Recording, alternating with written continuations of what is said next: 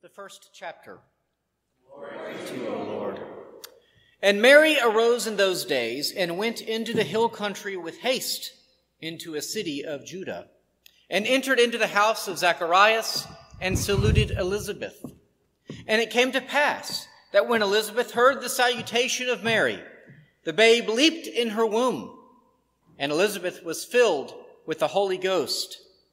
And she spake out with a loud voice and said, Blessed art thou among women, and blessed is the fruit of thy womb. And whence is this to me, that the mother of my Lord should come to me? For lo, as soon as the voice of thy salutation sounded in mine ears, the babe leaped in my womb for joy. And blessed is she that believed, for there shall be a performance of those things which were told her from the Lord. The Gospel of the Lord. Praise to you, O Christ.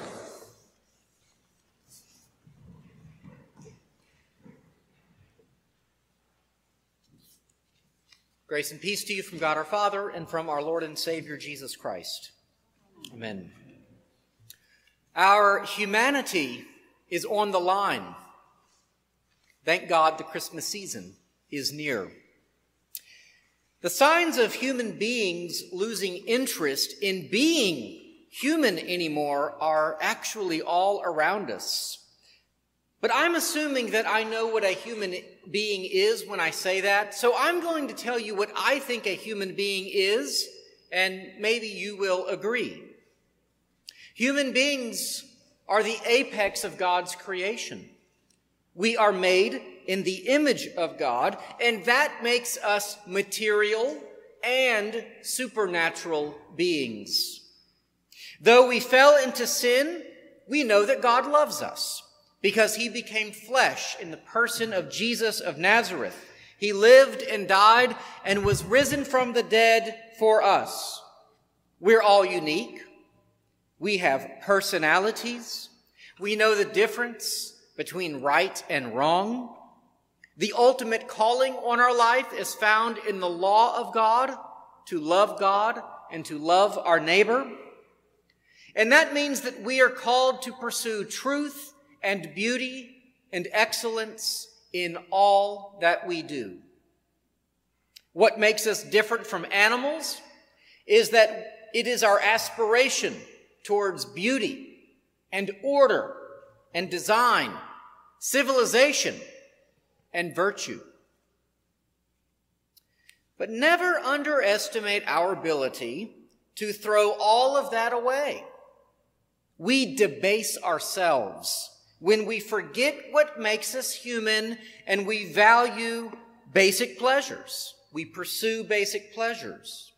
Or we don't believe that anything has meaning and all attempts at beauty are seen as equally valid.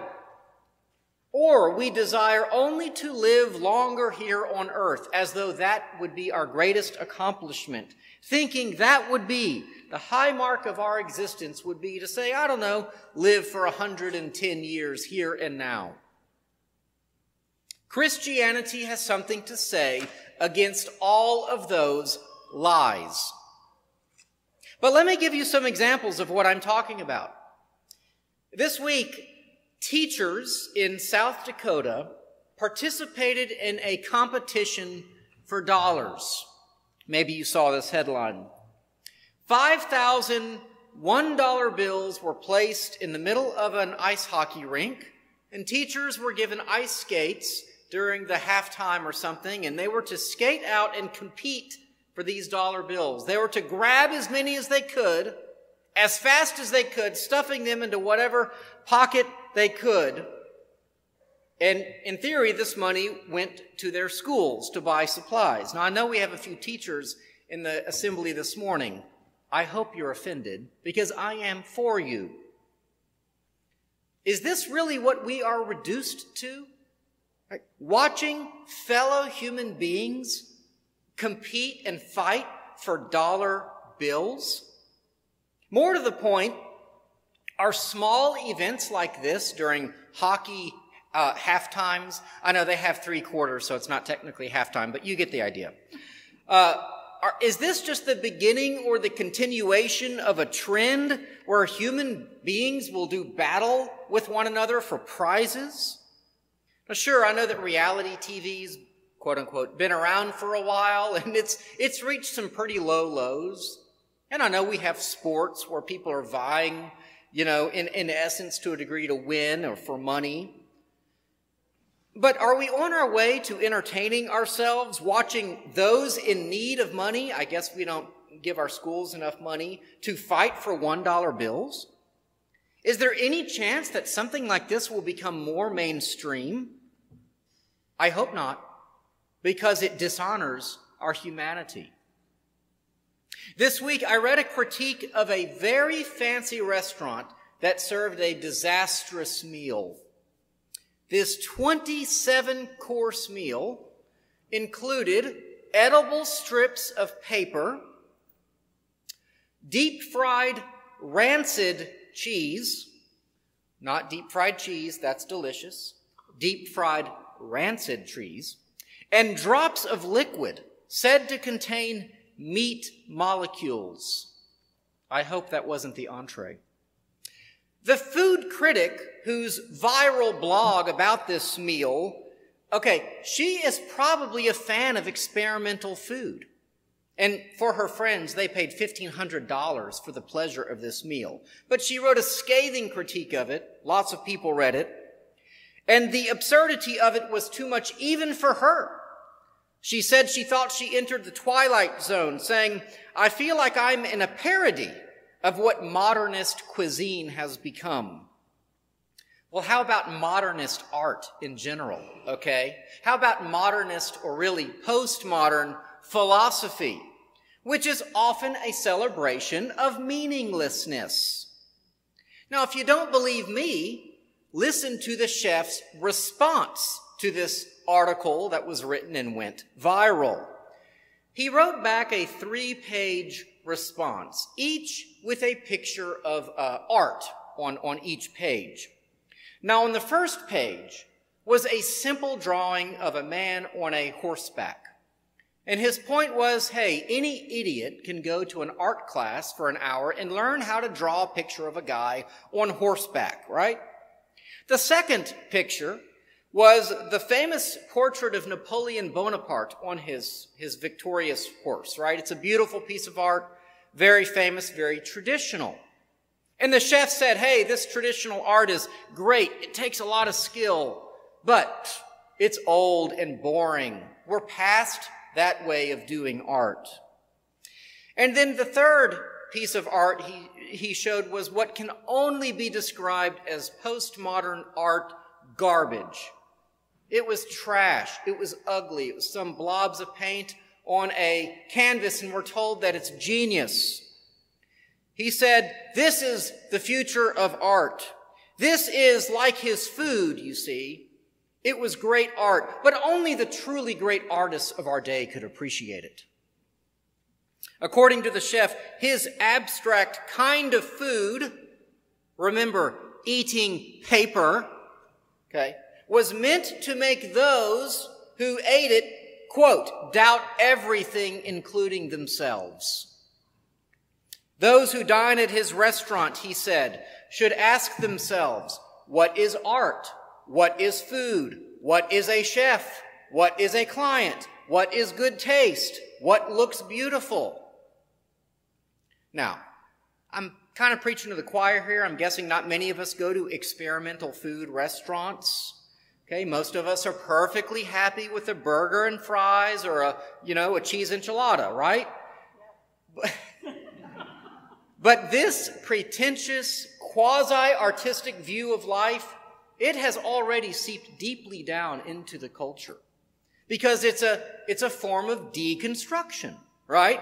Oh, nothing is, all the traditional ways of doing these things, those are old. Okay, we're interested in deconstructing everything, even the very food that we eat. I say, no, we are in the civilization building business. Deconstruction is not our aim, not even in our food, especially not in my food. Then there are the stories, too many to count, about efforts to live forever. Not in heaven, but through better medicine or technology. The goal of the transhumanists is to transcend the traditional barriers to human life. Things brought on by our fall into sin, disease and death. And they hope to transcend these barriers to our natural life through technology. Not content, of course, to love God and love neighbor, to let God be God, to let his death on the cross for you be sufficient. No, many people are hoping for all the benefits of faith, like eternal life, with none of the costs. In trying to pursue a life without their Creator, they think they're transcending the human reality, but in fact, they're leaving their humanity behind. They've made a creation, a machine, a piece of software, a computer, a drug, their God. And they have ignored the God who created them. Now, these are just vignettes. These are just news headlines that I'm trying to use to contrast what Christians think is good and worthwhile, worth pursuing, what it really means to be a human. Christians should see stories like this. We should reject these trends actively. We need to be disciplined in our mind to see the foolishness for what it is. We need to be embracing the realities of what it means to be human. And that is all of life, the joys, the sorrows, the shortcomings, the hopes. In so many ways, this is what our faith teaches us. And our text today, well, it could not possibly be a more humanizing story. In and of itself, it is a vignette. It's a headline. It's a story. It is what it looks like to be a human being. Here are two pregnant women of no great distinction, of no great means or wealth. They share in the joy of motherhood together. Nothing could be more pure. John the Baptist, as he would later be called, he leaps for joy in his mother's womb at the mere presence of the newly incarnate Christ. Elizabeth is overwhelmed to be in the presence of the mother of her Lord. It's an amazing phrase. The mother of her Lord is what she says about Mary. And then Elizabeth says, and blessed is she who believed that there would be a fulfillment of what was spoken to her by her Lord. Now, the implication of what Elizabeth says is amazing.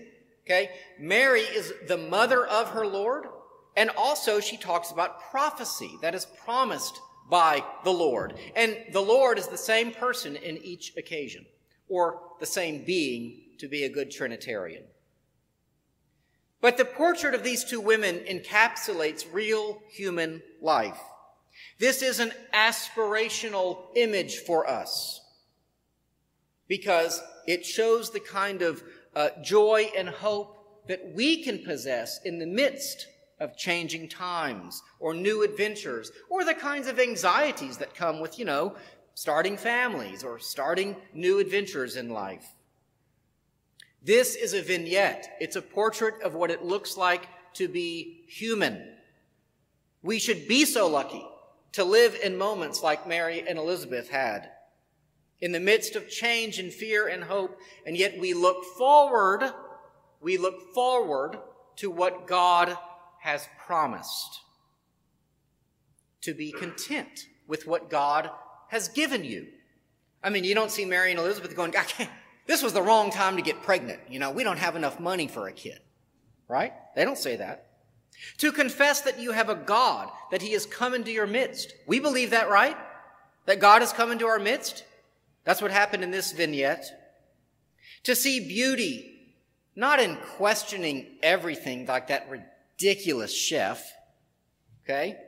We don't deconstruct things and think that's how we find meaning. That's ridiculous. But we look for meaning in God's concrete words and actions. That's what Elizabeth says. Blessed is one who finds joy in the fulfillment of what was spoken by God.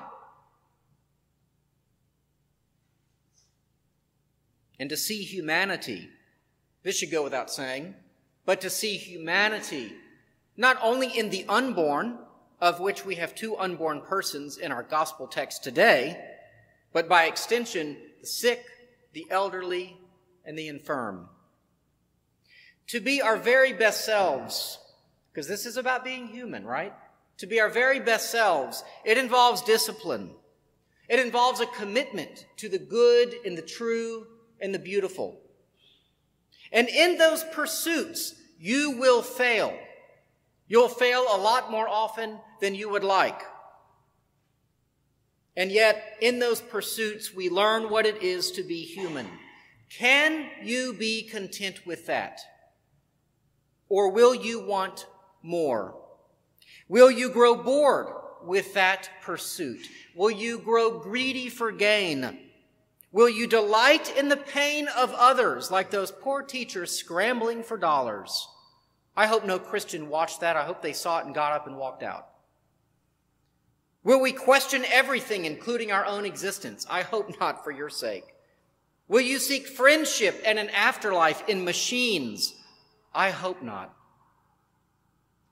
Isn't it funny that while we obviously think so little of being a human being with all of its joys, with all of its hopes, that God he thinks so much of being a human being? So this Christmas, embrace your humanity.